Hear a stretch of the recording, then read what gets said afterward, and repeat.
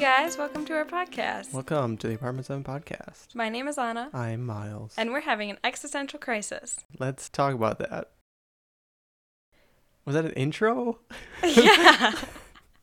Oh. Before we get into it, Miles, do you have any life updates? Anything you want to share? Oh my goodness. My life has been crazy the past couple weeks.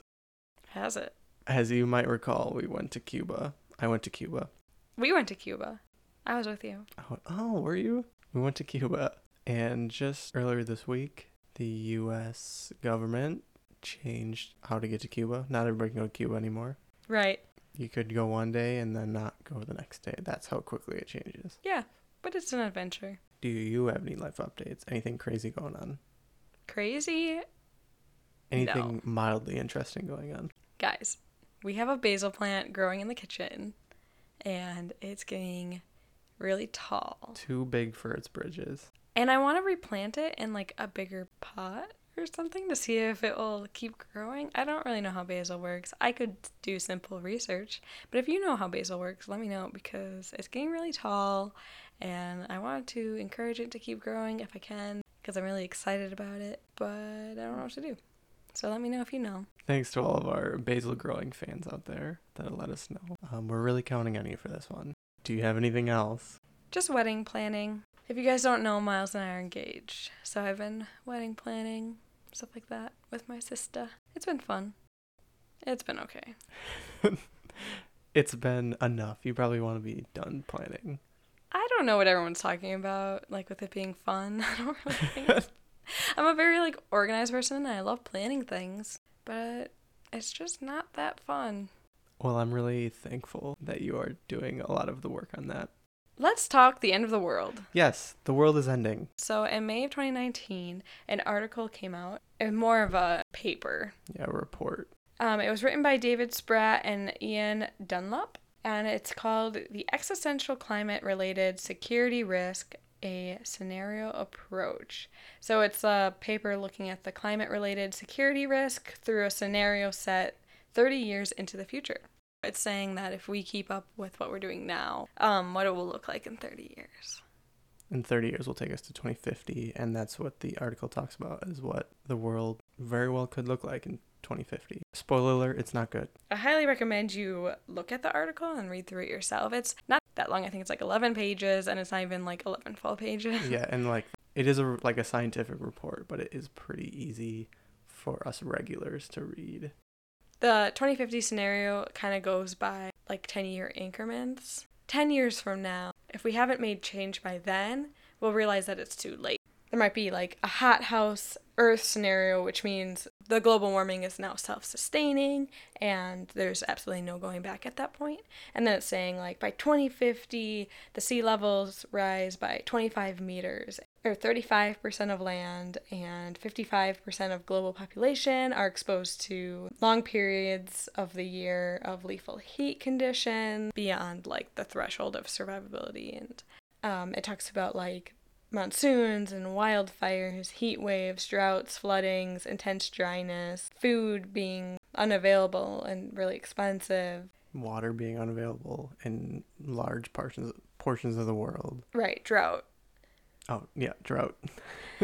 And like all of our nations being overwhelmed by everything, and our nation's relationships are stressed. So there'll be many like conflicts about resources and like possible nuclear war because of this. So that is not, I was going to say it's not meant to scare you, but it is meant to scare you because that's a possible scenario of what 2050 could look like.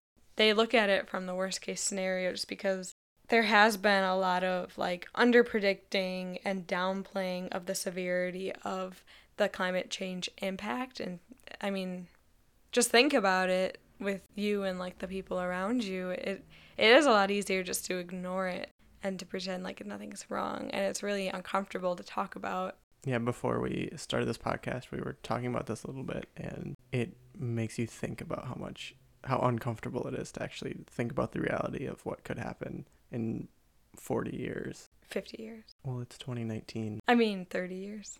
Oh, my math's even bad too. So 50 years. The thing is it's only 30 years. So many of us, unless something else happens, like we will be alive. I mean, we are 24, 25 right now, so that would make us like 50, about 55. Yeah. It's just interesting to think about. They were talking about like if scientists are self-censoring to avoid bringing up the unpleasant discussion, then like that doesn't really do us any good. Another thing that I thought was interesting was that there have been climate scientists who just kind of like admit that our doomsday future is coming and it's inevitable. So they just like end up stopping their research and spending time with like family and like moving to a safe place and stuff like that. It's a weird way to have to think about life, what you're doing with your life. You're like, I'm just going to give up because I know the end is inevitable and I just want to enjoy my last days here.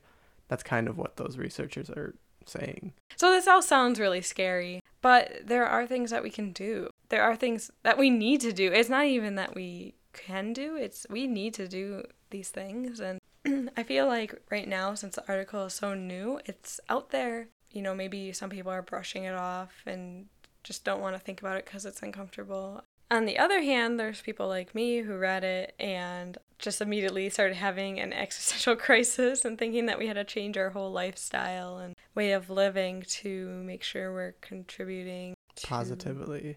Yeah, the climate change in a positive way. Like, ultimately, I think the report is really good. It's great. It's a really good approach at looking at climate change and kind of waking people up, so to speak, about the topic. But it doesn't do as much as talk about like what individual people can do to help prevent this. The one thing it says is basically that policymakers are going to ignore all of the things that the climate researchers are telling them. Well, that's what it predicts. Yeah. Yeah. So if policymakers don't ignore scientists and climate change, I mean, things could be totally different. I guess in that aspect, it is up to the individuals.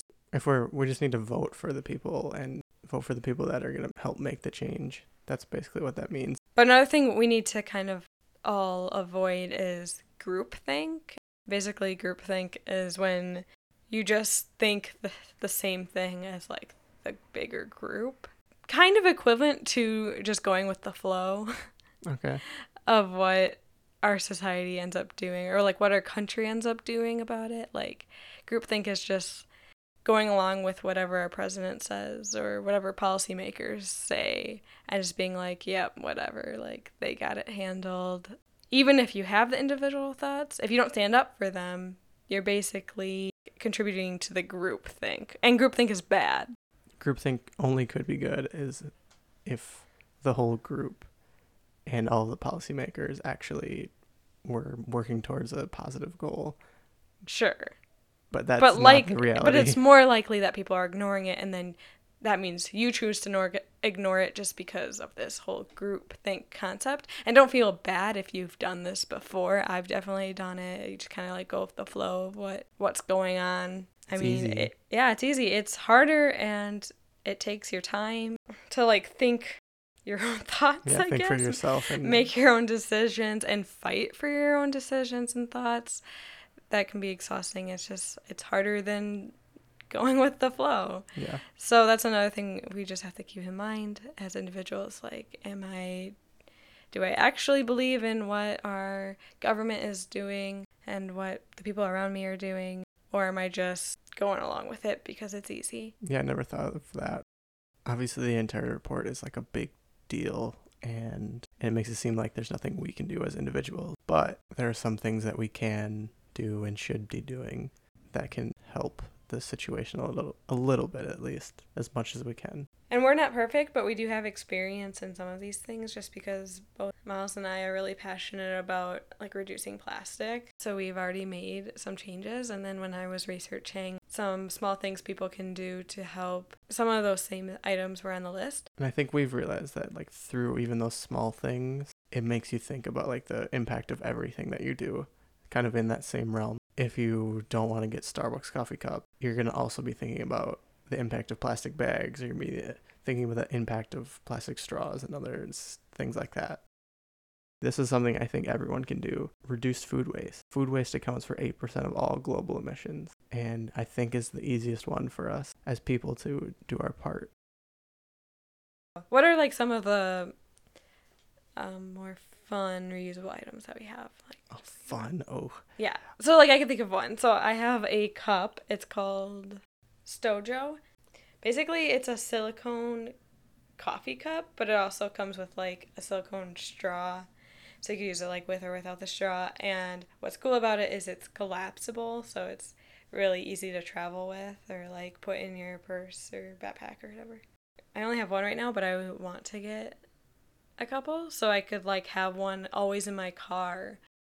I think right now my favorite thing we have are reusable Ziploc bag type things, like little zipper bags or things like that, because I always bring snacks to work, and it's always nice to have something like that and have to not have to throw away something, or have like a little fun size bag of chips or something and just throw away the plastic after. I know you just got one that for travel. That's called Stasher. Yeah, it's like a really heavy duty silicone, I think, again. It worked really good for travel, but it would also work really good for snacks or anything else you need to bring with you. I don't know. There are like 100 things that we could list off that we've changed throughout the years. If people start switching to rooftop solar on their houses and businesses and stuff like that, it'll save 24.6 gigatons of CO2. A gigaton is more than 6 million blue whales in weight. So a gigaton is a lot of weight. I think one of the big things this year is we're not getting any plastic grocery bags. I know in some places they're banned or you have to pay for them, but where we live, it's very common for people to just get so many of them, just have them stashed away in their cupboards.